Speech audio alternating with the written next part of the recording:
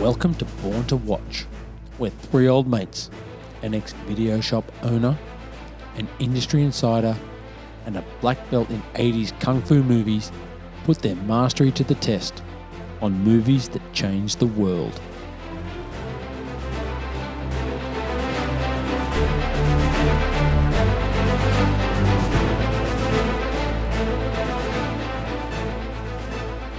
Life is good in Los Angeles. It's paradise on earth. That's what they tell you anyway.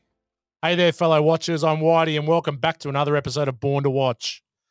Tonight, we put the Born to Watch blowtorch on the 1997 Hollywood crime thriller, LA Confidential. But remember, you heard it here first on the QT and very hush, hush. Let's meet the team. G-Man, how are you, mate? Very good. We're off the record tonight on the QT. And very hush, hush. Very hush, hush. And what about up there on the land? We've got Dan, who's smashing a poke bowl as we speak. Yeah, it wasn't a big week on the land. You said I can't say anything at the start anymore. Yeah, I don't think I actually said that. You brought it up. But anyway, moving right along. So 97, it's not that long ago, is it? When did we first see it? What are your thoughts on seeing this for the first time, Gal? Saw it in 97. Think it was at the movies, from memory. Pretty sure it was at the movies because I remember this coming out and there was a lot of steam behind it. Yeah, big Aussie And contingent. because of the two Aussies, Yeah. really, and they were three. well, three Aussies, but yeah, okay. We got one guy that has two scenes, Yeah. but yeah, the two Aussies, and they were relatively unknown. I mean, known well. Known to us. Guy Pearce was known well locally off TV, but they both weren't big at that stage. No, they were just starting out. I guess Yeah. Rusty had done Romper Stomper. That was about it, really. He'd done Robert and the Sum of Us, Yeah. but again, an Aussie movies. Up your bum. Good old Jack Thompson. Yeah. But and so I think that was the whole big kick was like, wow, two Aussies starring in this big Hollywood thriller. Mm. So I remember there being a bit of buzz around this one. Absolutely. What about you, Dan? Yeah, there was two Aussies making their way, obviously, the little nation in the South Pacific that could, showing their way and making their way in Hollywood. But another two Aussies were making their way in 1997 as me and the G-Man left Australia behind to start off our travels. So, look, of course I won't go into much because you all know the cool bits about travels. But I will just say this film reminded me when Bud White was shoving someone's head down the shitter of the perils of the American plumbing system. So on literally the first night, Gal and I were on our travels. We were in Hawaii and we had 1 zillion beers. And I bought up my Jack in the Box in the bathroom and had a spew, as you would. But the fucking toilets are half full, so I got splashback when I was trying to have just a normal spew. So yeah, anyway, that taught us a lot about the world that night, didn't it, G? Oh, splashback theory came straight out. That was the first night we were away. Excellent. And I think it was a Dillion and 1 beers, to be fair. We struggled to get to Jack in the Box. I remember that. Well, you got to go at it hard early, don't you? Yeah. All right. Look, yeah, I was on this in 97. I loved it. Saw it at the movies. Saw it a couple times in the movies, I do recall. And then it became a bit of a staple for me. It's a bit of a go-to movie when I've got nothing much to watch. But in saying that, I haven't watched it for probably about a year. But God, I've watched it a lot in the previous 20. That's for sure. So I'm going to set the over and unders at 20 on this one. It's pretty high. That's pretty much to cater for me. G-Man. I'm under 20. I watched this quite a few times early on. I haven't seen this for a long, long time though. Yeah. Which is really good because it's a great movie to go back and watch again. Yeah, absolutely. Yeah, there's a lot of scenes in there you forget that are in. But yeah. No, I'd be around the 10 mark, I'd say. Okay. And what about you, Dan? I'd be right on the knocker, I reckon. 20 times. Yeah, absolutely. Look, I am well in excess of 20. I'm going to say that I could be 50 times I've seen this movie. Wow, 50. Yeah. This was a go-to for me late at night, the video shop. I'd whack it on when I was doing returns or doing something or adding late fees to people's accounts that I didn't particularly like. Watched it a lot, watched it a heap on VHS. It was one of my go-tos. But yeah, so I would be well in excess, up there around 50. Anyway, let's listen to the trailer. They were three cops who had nothing in common. Freeze. Big V, what are you doing here? Hey, you know me, I'm keeping the streets safe, boys. One would do anything to get ahead. You're truly prepared to be despised within the department? Yes, sir, I am. One had his own brand of justice. How's it gonna look in your report? It'll look like justice. That's what the man got. And one loved the spotlight. What exactly do you do on the show, Jack? I teach Brett Chase how to walk and talk like a cop.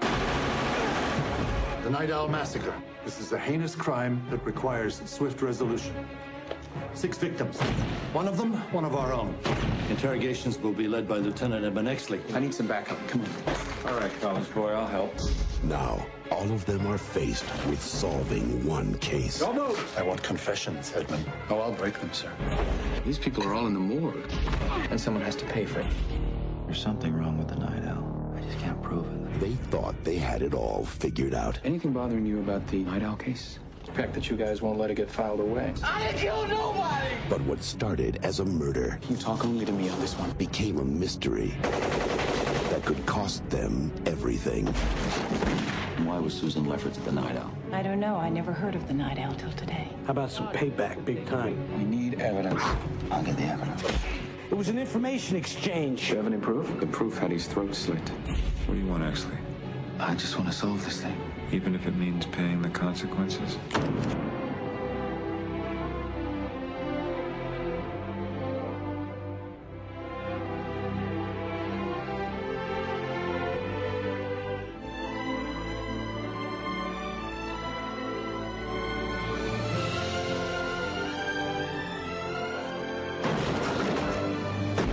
Academy Award winner Kevin Spacey, Russell Crowe, Guy Pearce, James Cromwell, Kim Basinger, Danny DeVito.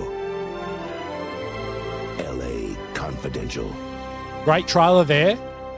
Gal, why don't you tell us a little bit about LA Confidential? Here we go. 1950s Los Angeles is the seedy backdrop for this intricate noirish tale of police corruption and Hollywood sleaze. Three very different cops are all after the truth, each in their own style. Ed Exley, the golden boy of the police force, willing to do almost anything to get ahead, except sell out. Bud White, ready to break the rules to seek justice, but barely able to keep his raging violence under control. And Jack Vincennes, always looking for celebrity and a quick buck until his conscience drives him to join Exley and White down the one-way path to find the truth behind the dark world of LA crime. Yeah, that's a good one. It's very good, isn't it? It does help that one of the great literary minds of the modern literary world wrote the book. Yes. Yeah. So it's probably taken directly from the book. Morgs, you'd be a big Elroy fan, wouldn't you? Massive, yeah. Look, he's a huge part of this film. Obviously, it strays quite a bit from the book because the book's a bit of an opus and has about 8 plot lines, where this one's about 3, really, with the 3 main protagonists. So it spans a long time too. The book, it's 7 years, I think. It Yeah, spans over. Isn't there like 3 or 4 books though, or 3 or 4 chapters, or there's parts of it? He writes them in like a 3 or 4 in the series, like a quartet. But That's right. Elroy, if you haven't got into James Elroy, then if it's just one book you're going to read, check out American Tabloid, which I don't think we'll ever see come to the film, to the screen, just because it is quite an intricate plot. But that just sets up, and it just uses Elroy has this method of using historical events and then weaving in a bit of fiction, and just completely compelling. But yeah, just one of my favourite authors for sure, and LA Confidential, just a brilliant book. But yeah, Whitey, as you said, I think having him as the source material writer just allows a bit of a depth of everything that maybe you don't see in what's just written as a screenplay just for the big screen. But Curtis Hanson wrote the screenplay for this, didn't he? Did he? He did. him and Brian- He adapted it. Yeah. Yeah, and Brian Helgeland. Brian Helgeland. Yeah. Yeah, Because so- I think they got an Oscar for that. Yeah, I think. Yeah. Mate, it was nominated for about 7 Oscars. Yeah. Yeah. And we'll talk about We'll this get to a bit, that. but We'll get to it was that. the Titanic year, so Yes. it was a rough year. It was a rough year. Okay, Critical Thinking. Movie rates amazingly well. 8.2 out of 10 on IMDb, so it's right up there on the Dan scale. But here we go. 99% on the tomato meter. 99. Have we had a 99? No, we haven't had a 99. Wow. 99% on the tomato meter. That's And a lot of then tomatoes. It's a lot of tomatoes. Yeah. That's the Dolmio grin. What does that mean again? I don't know. That's critical. So that's critics rate that. It's a 99% approval rating that's given by the critics. 94% audience score. You'd be tough. It would be hard to find a critical, a bad rave on this. We're going to get to that, and it was very difficult for me to find a bad review. So the good review from Henry Sheehan of the Orange County Register, adapted from a novel said to be unadaptable and set in a genre that has seemed increasingly played out. It brings clarity and life to its art and to life. That's a pretty good definition of a masterpiece, isn't it? Good. There you go. Good review. So the bad one, I had to dig real deep. Dwight Garner from Salon.com. So he's a bigwig. He's a bigwig. You emerge from the theatre feeling like Hanson finally managed to push LA Confidential past the usual boundaries. Your waiting hasn't been entirely in vain, but by this point, you're almost too burned out to care. See, it's a long movie. It's 2 hours 16. For me, it doesn't feel long. It's a cracking pace, man. Well, there's a lot of setup in this, isn't it? And there's obviously it goes through a double twist, sort of. Yeah. And that takes a bit of time for it to come out, but I don't think it was long at all. There's not sort of parts here where you're sort of thinking, it's dragging now. No, I think it goes at a cracking pace. In fact, I don't think it's funny, we'll get to it in Quickfire, but I don't know how you can improve on this movie. It's, for a movie that's long, it's sharp. Yeah. Which is pretty incredible. I guess the script is, the highlight here, isn't it, really? It's quite incredible script. That's Gow, Ordinary People. Why don't you tell us about the cast? All right, let's start with an Aussie, Russell Crowe. Look, obviously his big break came in Romper Stomper in 92, which he won an AFI award for. Gave him a big name throughout Australia, but he hadn't done much before. Other than that, before that, he'd been on a bit of TV. He'd done a couple of TV roles, but The Sum of Us in 94 really helped put him on the American map. And then after that, it was straight into into The Quick and the Dead. Yeah, Sharon Stone wanted him for that. Yeah, and then LA Confidential, and then we get to Your Ticket. Yeah, then we get to Gladiator's not long after that. Yeah, it's 2001. Virtuosity. He does a heap of movies. Virtuosity's 95. Yeah, but The Insider, A Beautiful Mind, Martian Commander. He's got a big back catalogue now. He's the man. And this is right when he is at his brooding, simmering best. Yeah, he's chunky. He's chunky Crow. Because he thins out a bit after this and then goes real chunky. Yeah. Dan, what's your highlight from Rusty? What's your go-to in the Rusty filmography? Romper Stomper. Absolute, yeah. I was thinking about that, and that's Curtis, the director. That's what he saw him and saw what he wanted for Bud White out of that role. But yeah, if I go back to what I'm really blown away by, it's just that brooding intensity that Rusty brings, and he's had some great roles. I think Gladiator was a bit of a piss take. It was a fine movie, but wasn't best picture, and was a bit of a piss take there. He's had better roles, and I think there were way better pictures, but. Definitely Romper Stomper for me. What about you guys? Romper Stomper for sure. I mean, that was such a movie at the time. It was so powerful. Yeah. I've got a couple later ones. I love The Nice Guys. I love State of Play. State of Play is excellent with Ben Affleck, Robin Wright Penn, political drama, excellent. Adapted from a BBC TV series, really, really good. If you have not seen it, watchers, get onto State of Play. Really good. Yeah. Who's next, G? All right, let's keep moving. Kevin Spacey Fowler. That's right. That's his real name. That's right. Obviously, he goes by the stage name. Fowler or Prowler?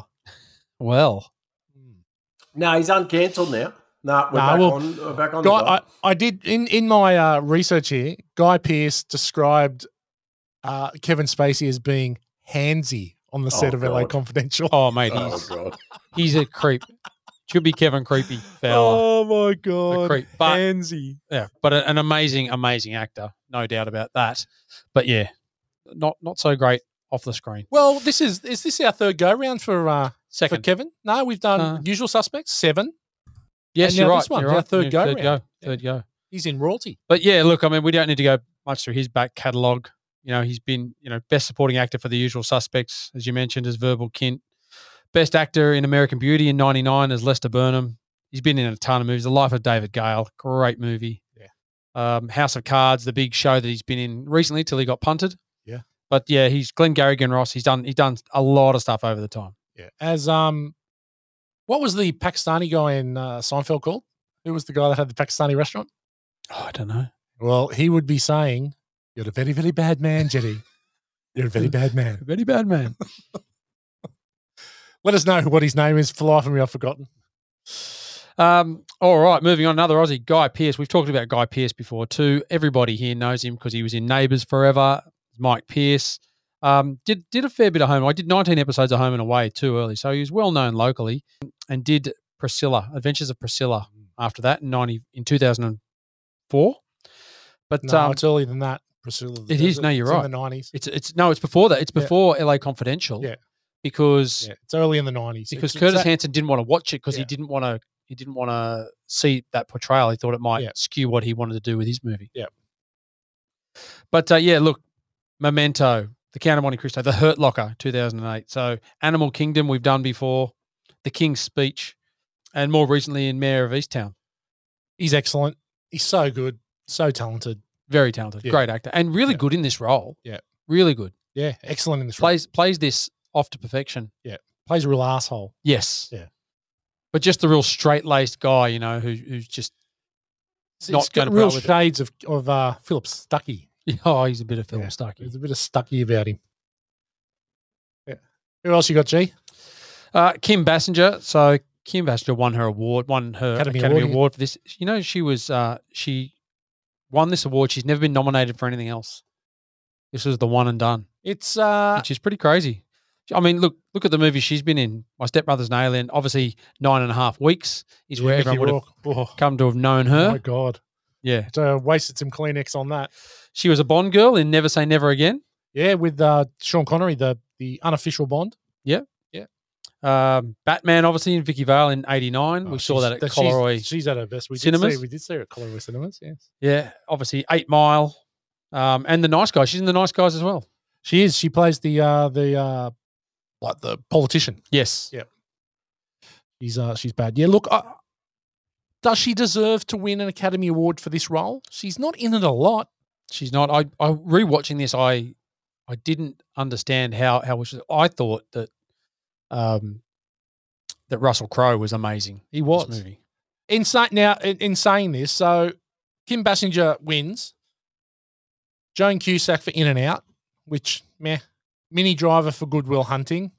Okay. She's pretty good in that role. Gloria Stewart in Titanic, the old bird. Mm-hmm. But can you tell me, Dan, in your expert opinion, Julianne Moore in Boogie Nights is nominated for Best Supporting Actress and doesn't win? That is criminal.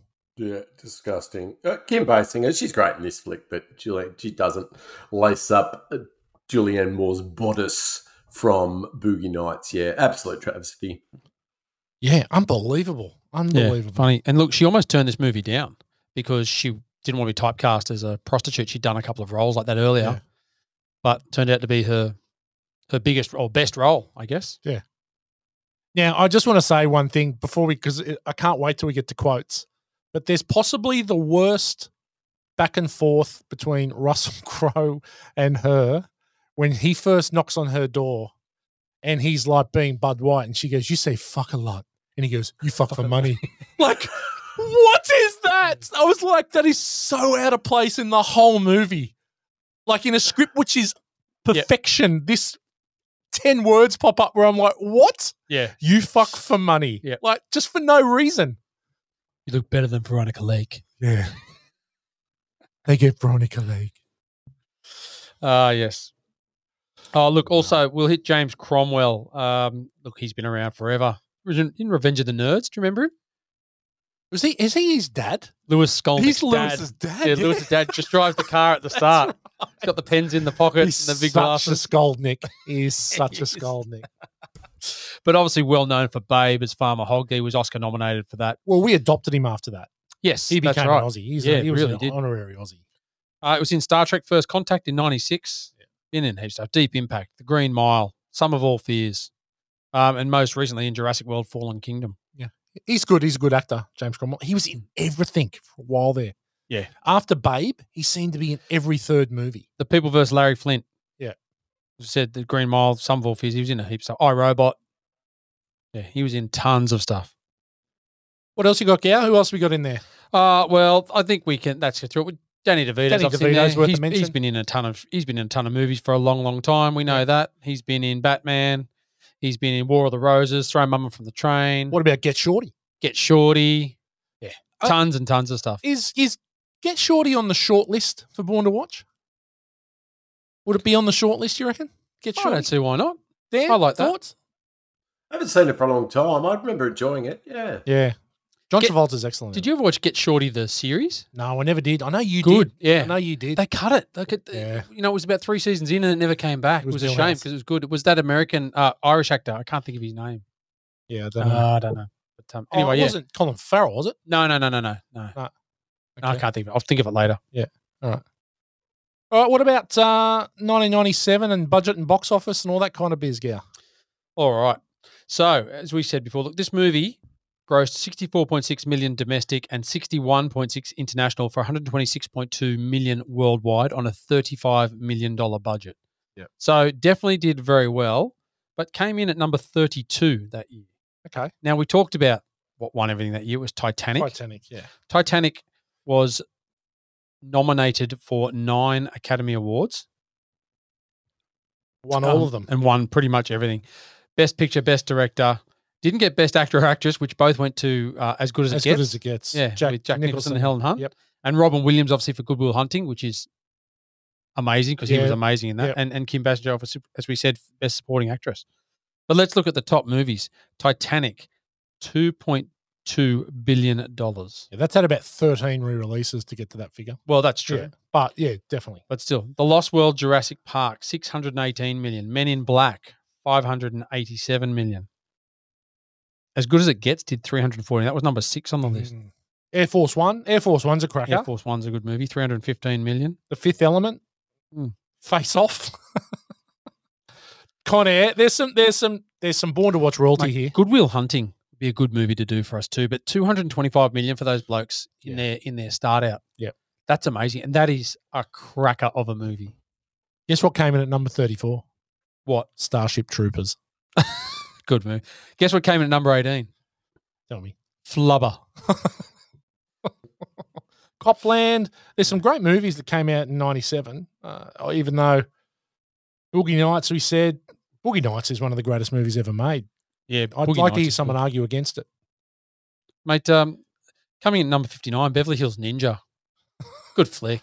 What would be? Yeah. You'd have that on high rotation. Watched it a lot. Was that Chris Farley? Think so. Beverly yeah. Hills No, Ninja? to be honest, I haven't actually seen it. I don't think I've ever seen that movie. Oh, very funny. Very funny. All right. Yeah, 97 was a good year. Not the greatest, but a good year. Okay, question time.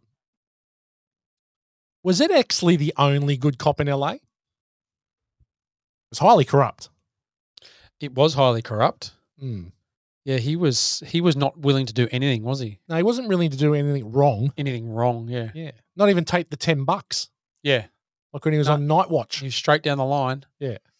Yeah, he was, wasn't he? Everyone else had a bit of game, but I guess that's part of the movie is the juxtaposition between him being so right and trying to do everything by the book, and then Bud White being the hammer, and coming in and doing the things that no one else wanted to do. Yeah, but he still had his morals, I think, to a point, didn't he? He thought he was like he used to bash people, but he. Well, that was his conflicting. Mm. So even Jack Vincenzo was conflicted. Yeah, like when you see himself stare at him, For sure. stares at himself in the bar. Yeah, and he's just sort of going, "What am I doing?" Yeah, but puts yeah, the $50 down on the shot glass Yep. and walks out. Yep. Goes to save him. Yeah, and that's the same thing with Bud. Like he doesn't want to do those things, but Yeah. he just does it as part of the job. What about you, Dan? Any other good cops in LA that you saw? Mate, that $50, that's $1,000 tip these days. Fuck Yeah. that. Yeah. Oh no, it was a bold move. Didn't even have the drink either. No. We had to go and Yeah. stop the guy from his last supper. Mate, that I wouldn't don't happen. care how That wouldn't bad happen you- up in the land. Nah, if you I don't care how bad your demons are, you just go to the pub, you tell Ant, Ed, he tells everyone, no more problem. I look, obviously it's a setup for the show, but I like the fact that Elroy in the original book, he just weaved in so many of the organised crime characters from the day, like Mickey Cohen. Yes. He was a real guy. The brilliant scene that they actually added where the the heavy is there with the actual. Is it Veronica Lake? Who's Yes. the, Yeah, Johnny Johnny Stompanato. Stompanato. Oh, so good! Like that. How was, good is that? A scene they added. That's in. a really good Yeah, scene. Yeah. But that actually happened, and he was murdered by the daughter of, if it's Veronica Lake, I'm not sure if we're getting the right actress. No, it's Lana Turner. No, that is the real Lana Turner. That's the real Lana Turner. Yeah. So, Lana Turner's daughter at 14 actually killed that bloke. So there's all these historical references that he just weaves in and out, and I think it's brilliant. It's what Tarantino does a lot, but obviously dials it up to about 15 on the fictional part. So, whereas this is almost plausible. And the corruption side, you would believe that it was as embedded into LA in 1950 as what we see. Yeah, absolutely. Absolutely. Okay. Is there any chance, knowing that Bud White's sleeping with Lynn, that you have a crack like Exley does? Like, he must know that shit's going to hit the fan. And I know she was like told to sleep with him and seduce him, but surely Ed's smarter than that. He's not as smart as he seems to be. I'm going to get to that in my Good, the Bad, and the Ugly. Okay. I'm going to get to that. Yeah. I'd also like to explore that, because there's a good mate of ours down there in Sydney that has a penchant for the cougar and always had. So we'll come back to that a little later in the pod. But I also think that Ed Exley just has a particular interest in a subset of the ladies. Yeah, fair enough. Okay, so we spoke about, did Kim Basinger really deserve the Academy Award? It's a resounding no. We're going with Julianne Moore. So that's the third question. Look, we're just racing through this episode tonight. That gets us into the categories already in record time. The good, the bad, and the ugly. Gow, what do you got for good? My good is Russell Crowe, because I just think he's so good. Like, rewatching this and just how he simmers and smolders, and the way he can't help himself. And I think he just plays it. When they're in the scene in the police station, when they start talking about the girl tied to the bed and he cracks the chair, it's just that character's so good. So I really, really thought he played this role. So, I mean, all three of those major actors did. I thought they were all brilliant, but I thought his performance, this is when he was at his peak. And that romper stomper role, this kind of role, Maximus, where he's, that brooding, angry sort of character, I think that's right in his wheelhouse. But not only that, he also pulls off the short sleeve tie combo, and it's a cracker. Looks good in it too, doesn't he? Is he Bud White or Sipowicz?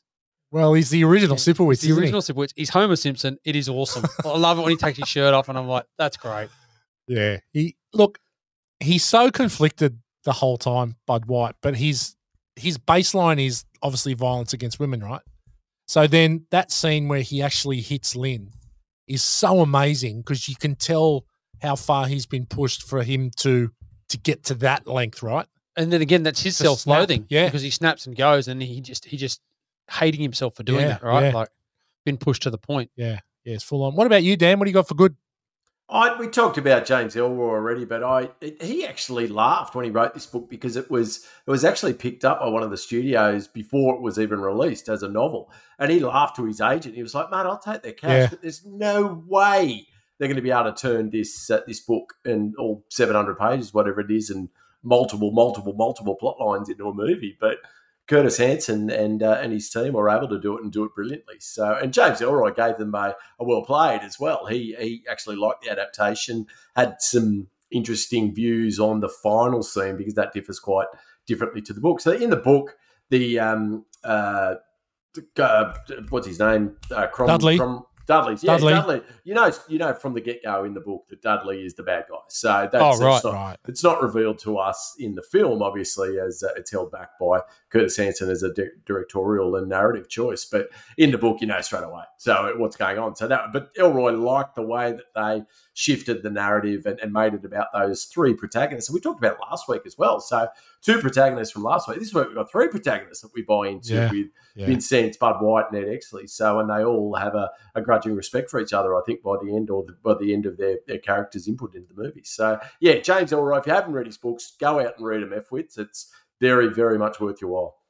I believe, too, in the books that it wasn't the Veronica Lake or the Lynn Bracken character that they fought over, it was actually the Spanish girl. That's right. The Mexican girl that got raped. Oh, okay. So that's in the correct, book, she's the one that they're fighting over. Well, they have the love triangle with. Okay. Yeah. Oh, well, there you go. Good choice for it to be Lynn Bracken. Yeah. Yeah. Look, my good is the three leading men, all three of them. Yep. I think they are just a tour de force. And if you throw in James Cromwell as the seething Dudley Smith, but there is not anyone that it isn't throwing 100 miles an hour in this movie. They are all at the top of their game. But that relationship that, as you said there, the grudging respect by the end, but you can see it build from like essential hatred at the start and just, dismissal to a building as we go through. And they realize, I just love it how he's the Russell Crowe is the tough guy, but he's actually a good cop. Yeah. And no one's letting him be a good cop because he's a tough guy. And when he starts to solve the case, you don't expect him to be the one to solve the case, right? Well, they say it. Even the mortician says it. The guy, mortician? That's not the right word. The guy in the morgue. In the morgue, yeah. Yeah, mortician would be, I guess, yeah. But he says it. He goes, I didn't think he was that smart, Yeah. He's not as dumb as I thought he was. Not as dumb as I thought he was, yeah. But the three of them are incredible. And then you obviously can't discount the script because the script is lightning. Yep. And it just doesn't waste a beat. So you've got these three of, two unknowns and essentially what would become Hollywood royalty. And the three of them would essentially ascend to the top of the mountain. Yep. And they are just crushing it from minute one. No doubt. And you buy in. And I don't think anyone has really ever, I don't think anyone's really Team Exley. But as the movie moves on, I don't think you're ever like, you're in all of them. Yeah. You buy all the stories. Like, you're not like, I don't give a shit about Vincennes or I don't give a shit about Exley. Like, you are buying every story, which is something pretty special. You don't get that very often. Mm. Well, they do that with Exley really well because he's obviously a good cop, but, he's not one of the boys and they're all going to dislike him and he's got those traits. But then, then he's just dogged in figuring it out and not caring that, he's not just taking the glory of taking down the Night Owl killers, which he could have sat on. He's gone, no, I want to solve this properly. Yeah, it's very good. Very clever. Very clever. Okay. What about Dan for the bad? You got anything for the bad? I've got a bad/ugly because it's bad and it's literally ugly. But what's going on with the wart between Rusty Crowe's eyebrows that he's never had cut out? Oh my God. It just draws the eye like Molly. Like, it freaks me out. Now, I've got a bit of a beauty mark on my melon, but it's more of the supermodel place like on my cheek. But Rusty's just above the tip of his schnooter between his eyebrows. Yeah, mate, what's going on? I'm all about aging gracefully and no need to go under the knife. And we're all beautiful children in our own right, some of us more so than others. But Rusty, he's still got it, and it still draws my eyes. So get rid of it, mate. Yeah, fair enough. Fair enough. It's not like your Cindy Crawford beauty spot, right?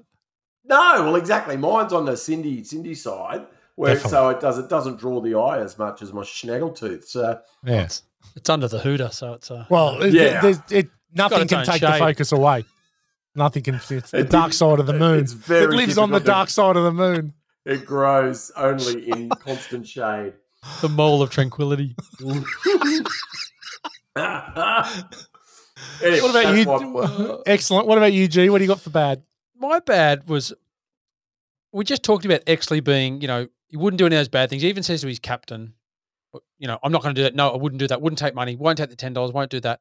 And yet he walks in the door and meets Lynn Bracken for 2 minutes and then can't help himself and rips off his clothes and is into her. So, but it's borderline, like it's sexual assault. Yes. Essentially, like, well, but this is the thing, but I just don't get that's in his character because he wouldn't do a thing wrong and all of a sudden he can't contain himself. For 2 minutes of meeting this. Yeah. Like it's not like there was any build up where he's like, he'd met her like Bud did and there'd been a smolder. He's met her 2 minutes ago. Smolder. That word doesn't get used enough, Gal. Well done. You like that? I love Smolder. Fox Smolder. Yeah, I just thought he was holier than thou. He was so self-righteous that I don't think he just goes, that's what I'm doing. Well, that must have been his kryptonite. Yeah, well, I know that he wanted to get back at Bud, like he hated Bud, but still, yeah. But you're right, he must have known what was going on. Yeah, I'm like, Bud White's a psychopath. I'm like, if he's tapping that ass, but he knows he's I'm going to steering find clear. out. Yeah, he knows he's going to find out. Yeah, for sure. The only other one, he thinks that Bud White's bad, as Yes. well. No, So that's he's right. trying to take him down. Yeah, he says that to him. He says that to him. You'll go down as well. You know, like. But my other bad one was like, she's working for the fleur-de-lis. You know, this super Whatever you desire. whatever you desire, and it's very high upmarket and very discreet, and like people that won't even take the phone call if they don't know you. Yeah. And she lives on a main road and leaves her curtains and windows open at all times, and is having sex with Councilman. politicians and councilmen and cops, and just has the windows and doors open. Like it just to me just didn't. I don't know. I get it for the scene when it's Exley. Yeah. Because obviously she's setting him up, but there are other times when he drives past and he sees Bud in the house, all the curtains are open. Yeah. It's just, to me, it's very odd. Very odd. I agree. It's quite like it's not what someone in that position is going to do. she's drawing enough attention to herself the way she looks without opening the curtains. And I'm fairly certain the curtains don't match the drapes. I don't think so. Yeah, fairly certain. Okay, I've got a couple bad, and I just thought of one while you're just talking there, Gow. But my main one is actually I'm bad because I want more. At the end of this movie, I'm disappointed this movie ends. I'm like, I want more. I want to see more. You could have given me another 30 minutes and I'm transfixed by this movie. I love it, right? But just thinking about when Bud White turns up to Lynn's the first time and he's in there with the councilman and he's like, hello, councilman. And she walks out and he's in his undies and stuff. They've obviously been pounding. Want me to get rid of him? Yeah. Yeah. Please. And then Rusty's straight in there. Yeah. Like, there's no vinegar and water douche. Yeah. Like, who knows what's been going on there? Like, he's straight in. Yeah. Like, I don't know whether to applaud the man or to turn in abject disgust. She must have the power. Mate, she can't must. contain themselves. She got the red cape. She's they the red cannot- cape with an S on it hanging out of a contain flange. themselves in there. Yeah. I don't know. But interesting enough, you say that you could have more. This is one of the only two movies that Russell Crowe said he would love to have done a sequel. Yeah. And it was this and the other guys. The Nice Guys. The Nice Guys. Yeah. Nice Guys is such a good fucking movie, man. But it would have been very hard to do a sequel to this, I think, because it's how do you follow up something that's so especially good like from that? Bixby, Really wherever hard. they went. Yeah. Bisbee. That's right. Is it Bisbee or Bixby or wherever? Bixby. Yeah. Okay. What about Ugly? Got anything for Ugly? No. Dan? Anything? Nah. Gow's got nothing. I got one thing. It's a question. If this is any other year, not 97 where Titanic wins everything, is this good enough to win a Best Picture? Yes. I think so. Yeah. 100%. I 100% agree. Was it in the nominations? Yeah, it was nominated for Best Picture. It was nominated for 9, I think. Yeah. And it won 2. Yeah. Yeah, so I agree. I think Titanic blew everything out of the water. Interestingly enough, Titanic, this one too, it won obviously Best Supporting Actress and Best Adapted Screenplay, as we talked about. Titanic won it was nominated for 9, so Titanic won the other 7 that it was nominated for. Yeah. Titanic took every other award off them. It won all the technical awards, Titanic. What have you crazy. seen more, this or Titanic? I've seen this way more than Titanic. Totally. I reckon I've seen Titanic twice, if that. So, yeah. I don't think I've ever seen Titanic in full in one sitting. Like I've seen parts of it. Well, as we know, I took Belle 2 or 3 weeks ago to see Titanic in 3D on Valentine's Day, on that week, as a bit of a daddy-daughter date. But I like Titanic. I think it's a great movie. I am blown away by what James Cameron was able to do. But as an Academy Award-winning movie, sure, this is a much better movie than Titanic. Mate, Titanic's a big box office movie. That's what it is. Yeah. It's what they make them for. Well, it's I we guess hit this all the time. James Cameron changed the world with Titanic and then changed the world again with Avatar. So that's what he does. All right, let's move into Morgs' Quickfire. Yes. Take it away, Dan. Hello, F-Wits. Thank you. Let's rip into Quickfire this week. So, first up, as always, that's on a knife from Michael J. Dundee, Crocodile Dundee, for a scene that's passed over into popular culture.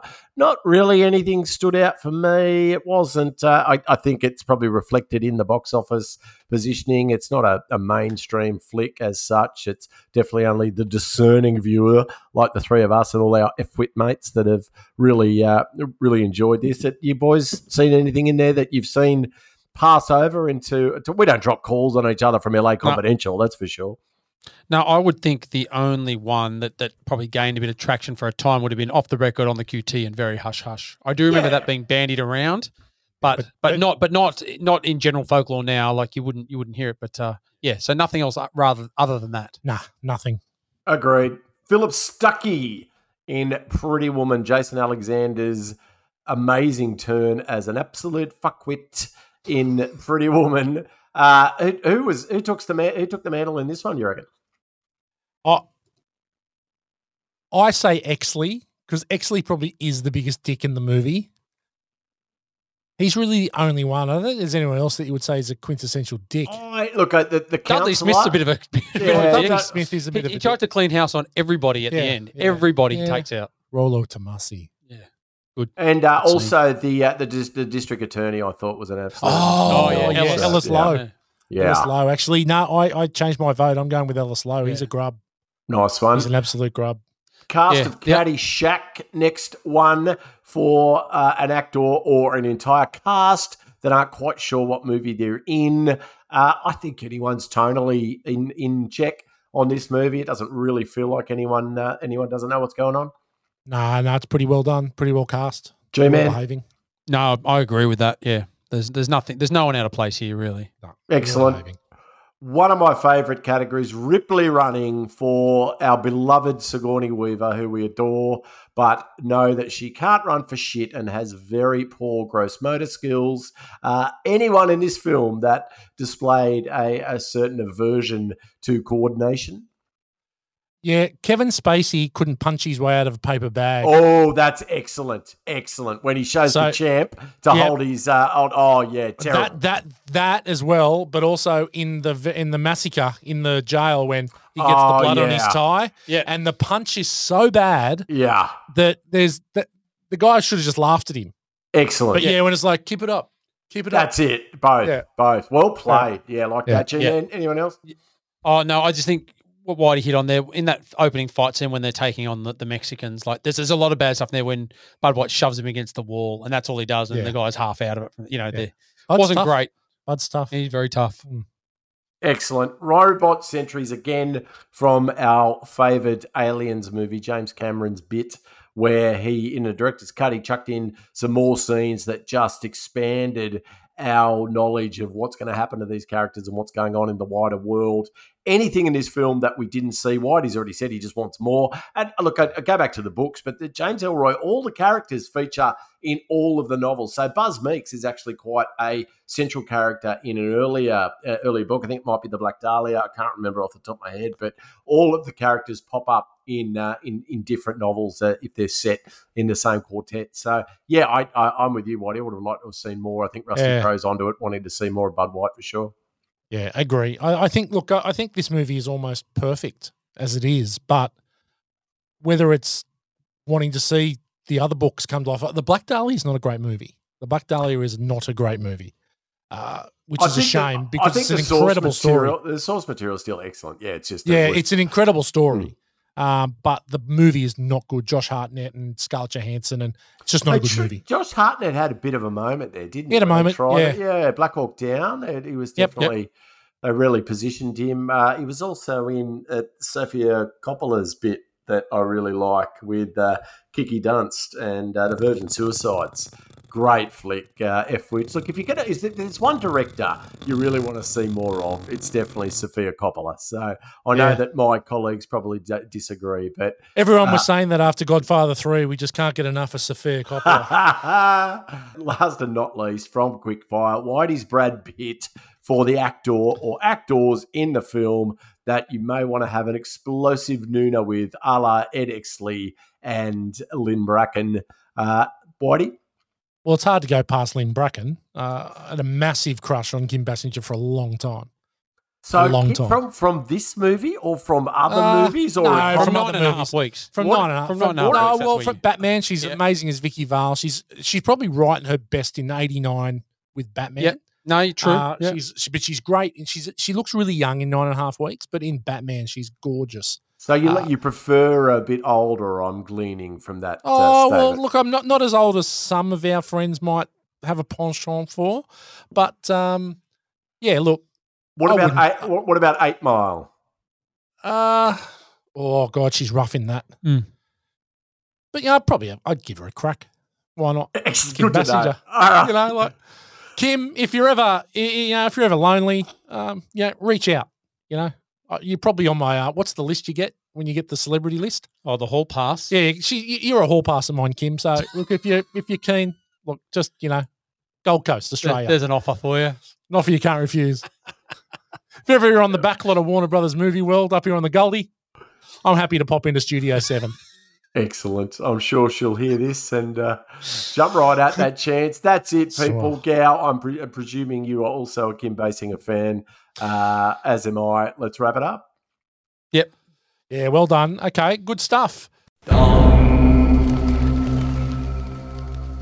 Okay, what about listen to this? A bit of rumours. Morg stole one of my rumours about the Joey Stompanato. So well done, Dan. Thank you. James Ellroy does amazing things by weaving the fiction and non-fiction into his books and movies. But anything else you got, Gow? Yeah. Johnny Stompanato and Lana Turner, who were a real item, and obviously Mickey Cohen's real, and Johnny Stompanato was a Marine who then started being a standover man for him. Yeah. They didn't actually meet till 1957, and this is set in 1953. Right. So come on, Curtis, be better. You got the accent. Look, Russell Crowe initially turned this film down because he didn't think he was imposing enough to be. Yeah, because the boy's supposed to be a tough giant. character. Supposed to be a really big fella. So he actually stayed in a place that was quite small, small rooms and doors to make himself feel bigger about the role because he wasn't big. He's not even 6 foot. So to come in with that presence, that he actually. But Curtis Hanson really wanted. Can I just stop you there? Like, actors are fucking weirdos, aren't they? Like, 100%.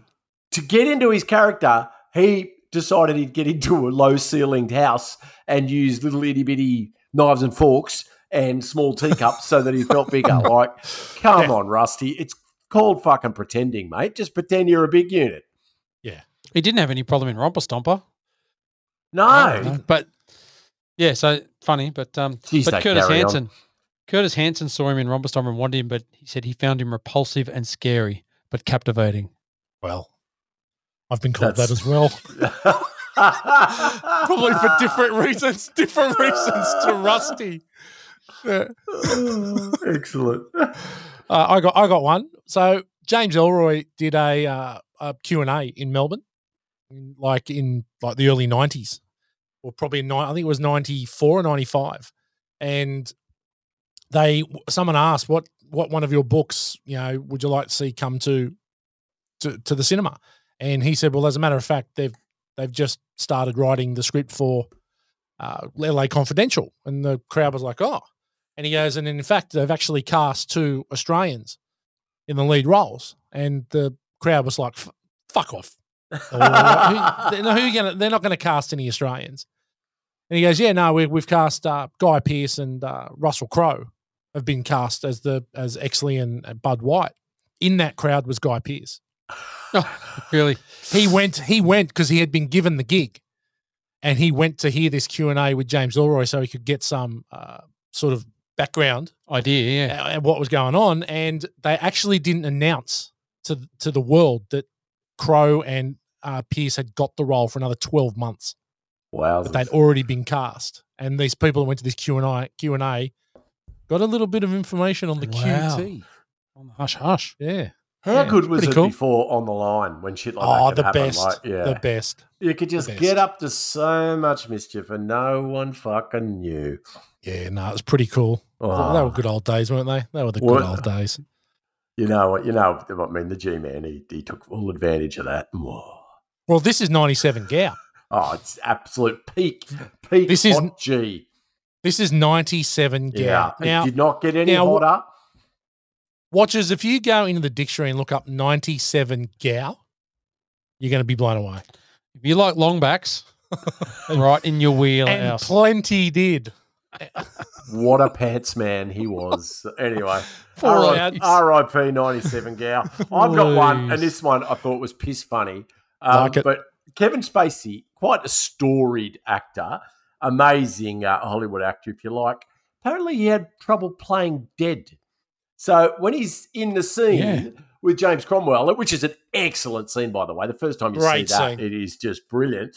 But old mate Kevin Spacey was shot and then his eyes kept following James Cromwell throughout the scene. So what a dickhead. So anyway. How hard is it to just not look? Curtis Hanson had to get a production assistant to draw a spot on the wall and told bloody Kevin Spacey, just look at the spot, mate, and don't follow James Cromwell throughout. So, yeah, I thought that was interesting. It's just pretending.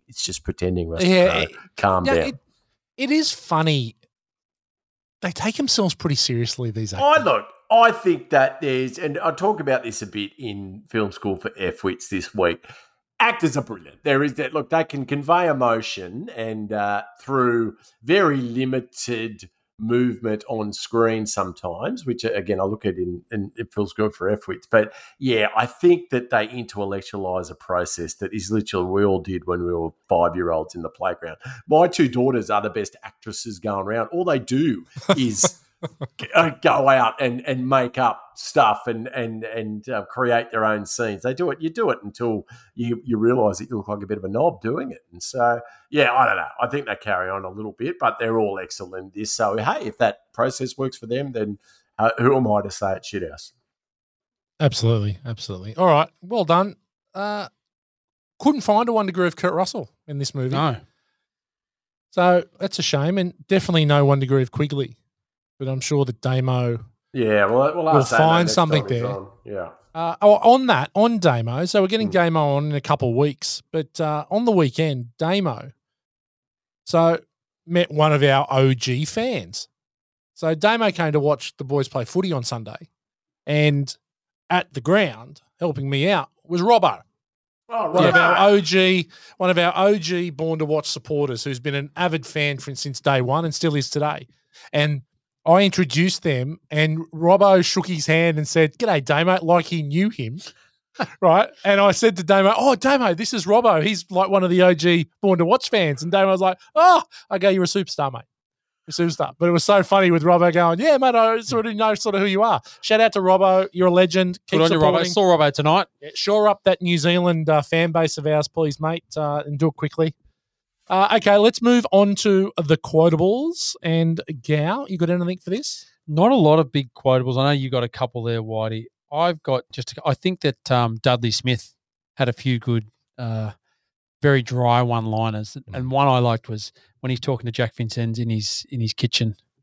And Jack says, "I messed something up. I'm trying to make amends." And he says, "Don't start trying something right. Don't start trying to do the right thing, boyo. You haven't had the practice." Yeah. He has a couple of good ones in that scene.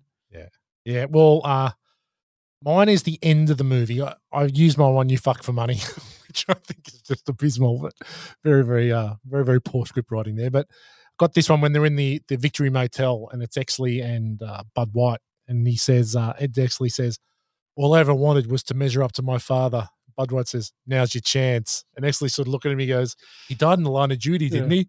That was funny. That was really funny. There's like a bit of levity when it's you against the police force. Now, on that, do you think that the set that they used for the Victory Motel and the oil field is the same set for Beverly Hills Cop 2? It looks very similar, doesn't it? Since 97, I've looked at it and I tried looking for it today, but I couldn't find anything to say that's the same place. No. It looks very similar, doesn't it? Looked almost identical. Well, with machines in the background, yeah. So the cinematographer of this film shot this, and he's also involved in the new Aquel Foley film. So Aquel 4. Yeah, I don't know if that has anything to do with it, but it is interesting. So there we go. That's interesting. I had a quote. Last one was right at the end of the film. I thought was very amusing. Lynn Bracken, she's got a busted ass Bud White in the back of the car, and she's talking to Ed Exley, and she says, "Some men get the world, others get ex-hookers and a trip to Arizona." Yeah, which I thought, for some men, that's exactly all they wanted in life. So well done, Bud White. He doesn't need hygiene. He doesn't need much. He jumps doesn't in there. need much. He just doesn't need the douche. Yeah. Doesn't need a bit of a wash up. I've got a bit of a bone to pick with Ed Exley though. Like Bud White's waving to him out the back of the window, and Ed's not even giving him a wave when he's driving off. Yeah, just sort of looking at him through his, lose the glasses, Ed. Might have had the glasses off. Yeah, no, he had the glasses on. Oh, did he? He could see he was waving. Lose the glasses, Ed. Yeah, very good. Okay, well done. We all had a quote there. Now we're moving. Wow, it's just the Dan show tonight.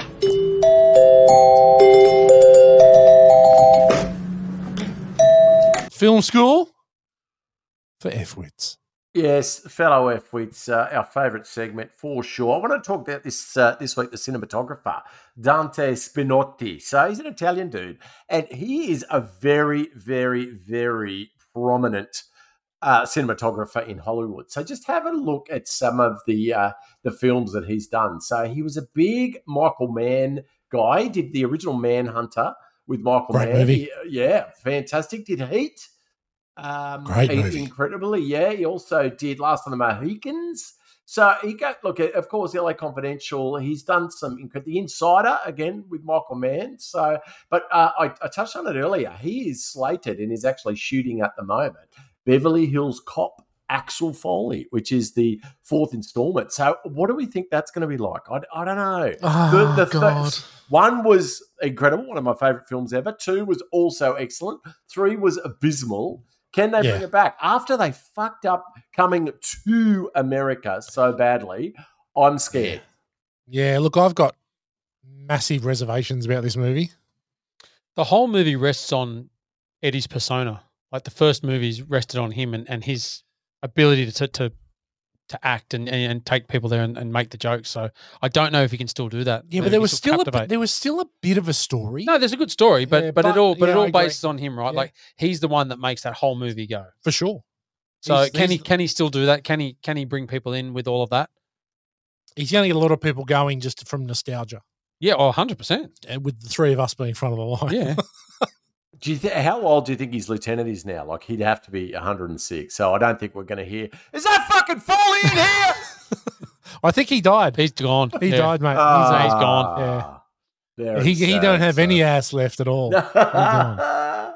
Anyway, back to Dante Spinotti. So, yeah, look, amazing. He's a BAFTA Award recipient, and he's been an Academy Award nominee for this and also for The Insider with Michael Mann. So, yeah, look, very storied cinematographer. But he worked a little differently with Curtis Hanson on this particular film. So normally the cinematographer, he's in charge of, or the director of photography is also known, he's in charge of all the visual imagery for a film. So, but with this, he worked really closely with Hanson to really understand, I guess, the narrative and the plot and the motivations of the character. So whilst he just got a lot more in depth, I guess, than sometimes you would need to for the role of the cinematographer as the visual, the guardian of the visual aspect of the film. So there's 2 points I wanted to look like. And side note, Dante's actually on the board of governors for the Academy of Motion Picture Arts and Sciences. So he's one of the fuckwits that denied me again for Clyde. You need to suck up to him, Dan. Yeah, I'm trying, Dante, but you've been a bit of a cock to me of late. So, but anyway, we'll come back to that. I see him at the dues. We get on the piss. He's an Italian bloke. So anyway, we've got a lot to chat on the about wines, Morgs. Morgs? So, yeah, we get on the wines with him. Vino Rosso. Do you ever question the whole Dante thing?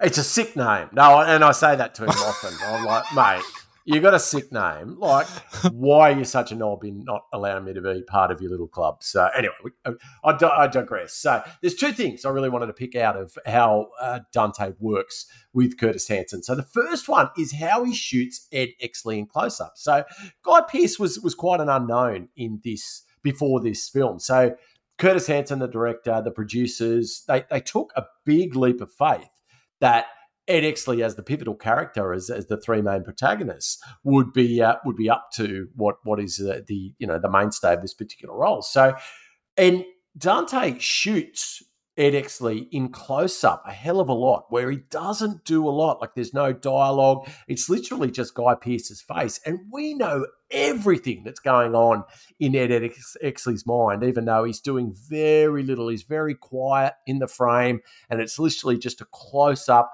on Guy Pearce. So I think that's incredible, the way that, and it adds to Ed Exley. He transitions throughout his character arc. He's a snivelling little political animal, and in the end, he's someone that both Jack Vincennes and Bud White trust. So I think that the way that the cinematographer was able to use that close-up and lack of dialogue, I guess, for us to know exactly what Ed Exley's thinking is incredible, and a lot of trust in the director and the cinematographer working together with the actor, in this case, Guy Pearce. The second point is something I loved in this film, and I'd forgotten in the rewatch. But you know the interrogation scenes where they've got the 3 Night Owl guys that they pull in. So they're in it's a two-way glass that they're using in the film. And we see Ed Exley when he's actually interrogating the guys. It's just a mirror. So all we see is Ed Exley's reflection, and there's actually him smirking a lot. And Ed Exley thinks he's the king of this, and he's doing quite well. And he thinks he's the smartest man in the room, and he's really using his talent for interrogation to get what he wants out of these guys. So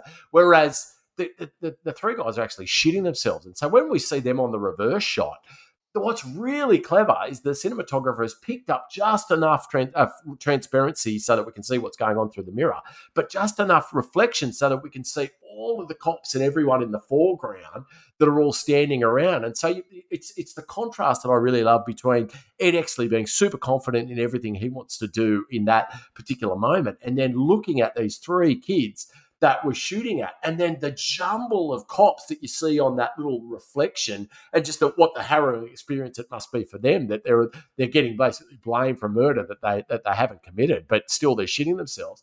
I just think that there's it's so different the way you contrast that, and just such a clever way to set up the frame in that, which could have otherwise just been a simple mirror shot, reverse shot, where we see everyone sitting out in the interrogation room. So I think that unlike a cinematographer merely being in charge of just making sure that the shot is framed well and that the blocking's done and that the camera pans where it needs to do, this really drives the narrative forward. And we know a lot about each character in the room, especially the 3 suspects, that we maybe wouldn't know if you didn't shoot it that way. So I think it's really incredible. Dante, you're a good bloke. You got a sick name. That's Film School for F-Wits this week.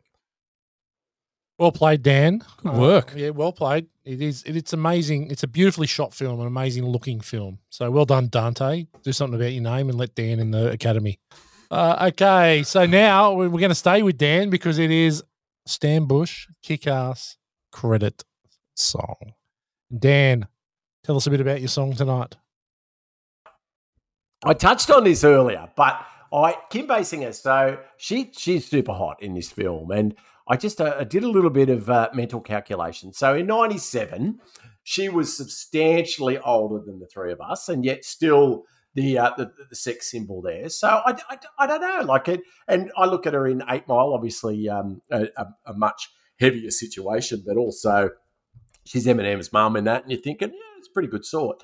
But it just occurred to me that perhaps our ages, like everyone stays on screen and they're captured in time at that particular moment. But we've actually we've gone on to go beyond Kim Basinger's age, and so she's not quite the cougar these days as a bit of a younger toddy. But there's always been a mate of ours that has had a penchant for the older woman. So this is really an homage to Kim Basinger, an homage to Craig Plimmer, and an homage to the Beach Club. So the song is called Kim Basinger of the Beach Club, and it goes a little like this. She's the hooker with a heart of gold. She caught the eye of our own Rusty Crowe. Looks just like Veronica Lynn, but from the booners. A mature seductress paid for nooners. She's just like that cougar our mate Plims used to see. Down the beachy seeking fur burgers with cheese. A gorgeous older lady. What's not to love? Wait a sec. In the film, she's younger than us. Shit, sorry, I've got to scroll up. Sorry, I paused up with my mouse. It's running a battery. Kim Basinger was younger than we are now. Kim Basinger! To her, we're the Silver Foxes. Wow. Kim Basinger! Eminem school friend towed her up. Kim Basinger married the hot Baldwin, not Billy the cunt. Kim Basinger, the camera loves you, and the Academy did too. Kim Basinger, fuck the Academy and Clyde the delegate anew. Kim Basinger, Kim Basinger of the Beachy. Did Plims get fresh with you? Oh yeah. Oh, dear Daniel. Dear me. Completely different melody than what I concocted, but I think I got the point across. Yeah, eventually. It was like one of my ones. Went a little longer than the The two verses and a chorus, but It was just a long chorus. Yeah. It was the same two lines he kept singing though, and having to go and rinse, repeat. well, that tune's going to be stuck in my head tonight. Kim Basinger. Okay, well done, Daniel.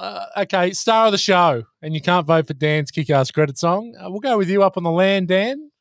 Yeah, I've mentioned him many times. James Ellroy. It's the source material for me. I think Hanson and co. did a great job of adapting the screenplay, but you just can't go past the genius of James Ellroy and how he's able to give us such a vivid reconstruction of the 1950s in the LA and think we just know everything about it.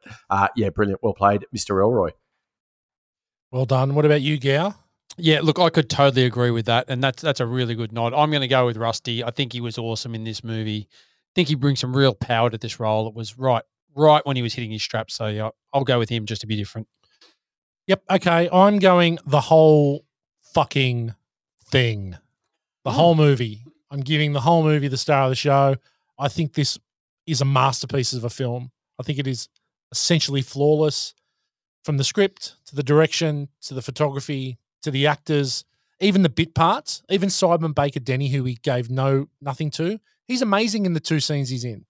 I think that it's a masterpiece. I love it. So the whole thing, amazing. Star of the show to the whole movie. Okay, there we go. Sort of just created a new segment there. Okay, so if you like this, what else are you going to like? Now, Gow, you can't say The Sixth Sense. The Sixth Sense is very much like this, though. It is when you think about it. It is a little. What do you got? Oh, look, I don't know. Coming up with a couple of these, I came up with The Untouchables. Now, it's a cop thriller. It's similar. It's a period piece. It's probably not as, the storyline is not as, I guess, on my list. sophisticated. It's on my list. Yeah. As sophisticated, the right word, but it's probably not as intricate and involved as this. Yeah. So, and this, this has got the twists and turns when you haven't seen it before that you've got to figure out. But yeah, look, that's my quick one. I thought Serpico might be something like that as well. Yep. Another cop movie, but yet again, it's not. It's more based on one person in that movie as opposed to the trio that we have here. Yep. Okay, Dan, what about you? Yeah, I went for something completely different. So I think this is the way that they've been able to depict LA, and this is incredible. And it looks very much like a very well realised version of 1950s. But I think if you want to look at LA in another light, you go and check out Curlers. I am a night walking. Psychopath talking. Just talking. King of your jungle, something. Yeah. Colours, Dennis Hopper film from 1988 starring Sean Penn and Robert Duvall. Just an incredible look at a couple of cops in what LA became essentially some 30, 40 years later. So I think it's a really good contrast to this film and picks up with what the LA cops have to deal with some 30, 40 years later. Yeah, excellent. Good choice. You're thinking of left field. You're thinking of colours, then it makes me think of Falling Down. Yeah. Michael Douglas. Very similar to that too. Michael Douglas. Yeah. Okay, I've got one. It's a little bit left field. Sorry, Zodiac. Before you go on, did Michael Douglas say he got throat cancer from cunnilingus? He didn't, I don't think. But the papilloma virus, make the cancer is contracted through cunnilingus. Yes, can be HPV. Yeah. HPV. Yeah, he loves it. Loves it. Dancing. When Dan goes, he's going for throat cancer. Oh, sorry, as you were. I digress. DVL. Okay. Look, my choice for if you like this, I've gone with Zodiac, David Fincher's crime noir movie set, back in I think it's in the 60s, the Zodiac Killer, starring Jake Gyllenhaal, Robert Downey Jr., the Hulk, whatever his name is. It's got Mark Ruffalo. It's got those three protagonists again. It's a similar thing where they're trying to solve the mystery. Really good movie, really dark, a real good thriller. Pretty scary, but really worth a watch. Fincher at his best. It's up there with Fincher's best movie, Zodiac. It's great. So give that a crack. We're going to move into The Rank Bank. This was an interesting one. I found it a bit difficult to find some ratings to give it, but I've got 4. So I've got, and two of them are the same person. So I've got Stomachs of the Week, which is Simon Baker Denny, where he goes, Stomach of the Week. Because he's had an interesting Last Supper. Because he's had Frankfurters, which reminded me of you, Gow. Oh, yeah. Frankfurters, French fries, whiskey, and semen. Oh. I've got Victory Motel Beatdowns. That'd curdle. You'd think so. And I've also got Hollywood Homicides. Hollywood Homicides. What about Chair Pisses? Chair Pisses. Yeah, that's not bad. Dan, anything to add to it? No. Yeah, Hollywood Homicides. There definitely is a poor choice of words in 2023 from old. Definitely, Dudley. but it's in the movie. It's in the movie. Yeah, definitely part of the movie. No, I'm happy with either of those. I can't remember what they all were now. Chair Pisses. We're going with Chair Pisses. All right. So, how many Chair Pisses, Gow, are you giving LA Confidential? Well, this was a great rewatch. Really, really enjoyed it. Fantastic movie. Look, you hit it on the head. Fantastic cast, fantastic screenplay, fantastic writer, the whole thing. I'm going 4.5 Chair Pisses. Okay. Very good. Very good. What about you, Dan, up there on the land? How many Chair Pisses are you giving? It's LA another 5. Confidential? 2 5s in a row for me. 5 5, 5 5, 5 5, 5 5. This is a perfect movie. Well, It's your third 5, Morgs. You've been in he's been on fire lately. It's his third 5 in 5 weeks. Yeah. Yeah. Okay. I can't disagree with Dan. This is a 5 movie for me. This is my second 5. I lie. This is my third 5. It is the perfect film. I love it. It never gets old on me. It's just amazing. A true masterpiece. And that's going to see, I'm tipping, that's going to show, that's going to make some difference. Okay, let's have a look at this.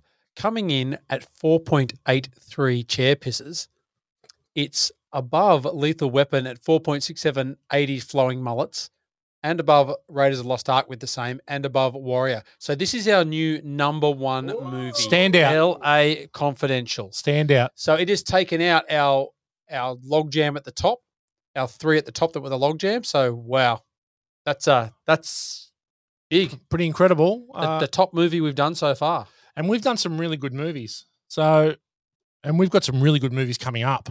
So it'll be interesting to see how long it stays there for. It's going to take a pretty good movie to knock that one off, I think, though. 4.83, that's almost perfection. That's as close as I think I'm ever going to get. All right, look, another great episode of Born to Watch. LA Confidential. If you have not seen it, you must. I know that a lot of people last week, we got some feedback about Warrior that they hadn't seen Warrior. And they're looking for it to watch now. So it's the same as LA Confidential. If you have not seen it, trust us. They are 2 movies you have to see. Trust the watchers. Great movies. Trust the team here. We don't do you wrong. Get yourself. It's on Netflix, I think. LA Confidential. You can definitely watch it on Netflix and just get into it. 100%. At 4.83, it's almost the perfect film. Next week, we've got a special one. It's the Academy Awards next week. So we're going to do a film that got pretty heavily shafted in the Academy Awards. Now, Dan, do you remember what movie we're doing? I do. It's Take it away. I think it's another 5. 5 out of 5 for me. I know we haven't done the podcast yet. So no, we're gonna be doing Goodfellas, which look, what a film. Overs and unders is going to be off the charts. It's going to be a Damo 5, I reckon. It's going to be huge. So 60. 60, yeah. So Goodfellas, what a flick. If you haven't seen that, give yourself 2 fucking uppercuts. Go and watch it before next week. And yeah, can't wait to get into it. Yeah. Yeah, what do you think about Goodfellas? Can't wait to do that one. Yeah. I've watched Goodfellas a lot of times. Yeah. And talk about some quotables. There's plenty in this movie. Just Joe Pesci. Yes. Every time he opens his mouth. Yep. Yeah. Yep. No. Look, Goodfellas is going to be amazing next week. So get your research in, boys and girls, and get your feedback on the Watchers Unite Facebook page, the group there we've got going. Just put it up. So put some photos up there when you're watching the movies and make some suggestions for other ones that we can cover. We'd love to hear from you all.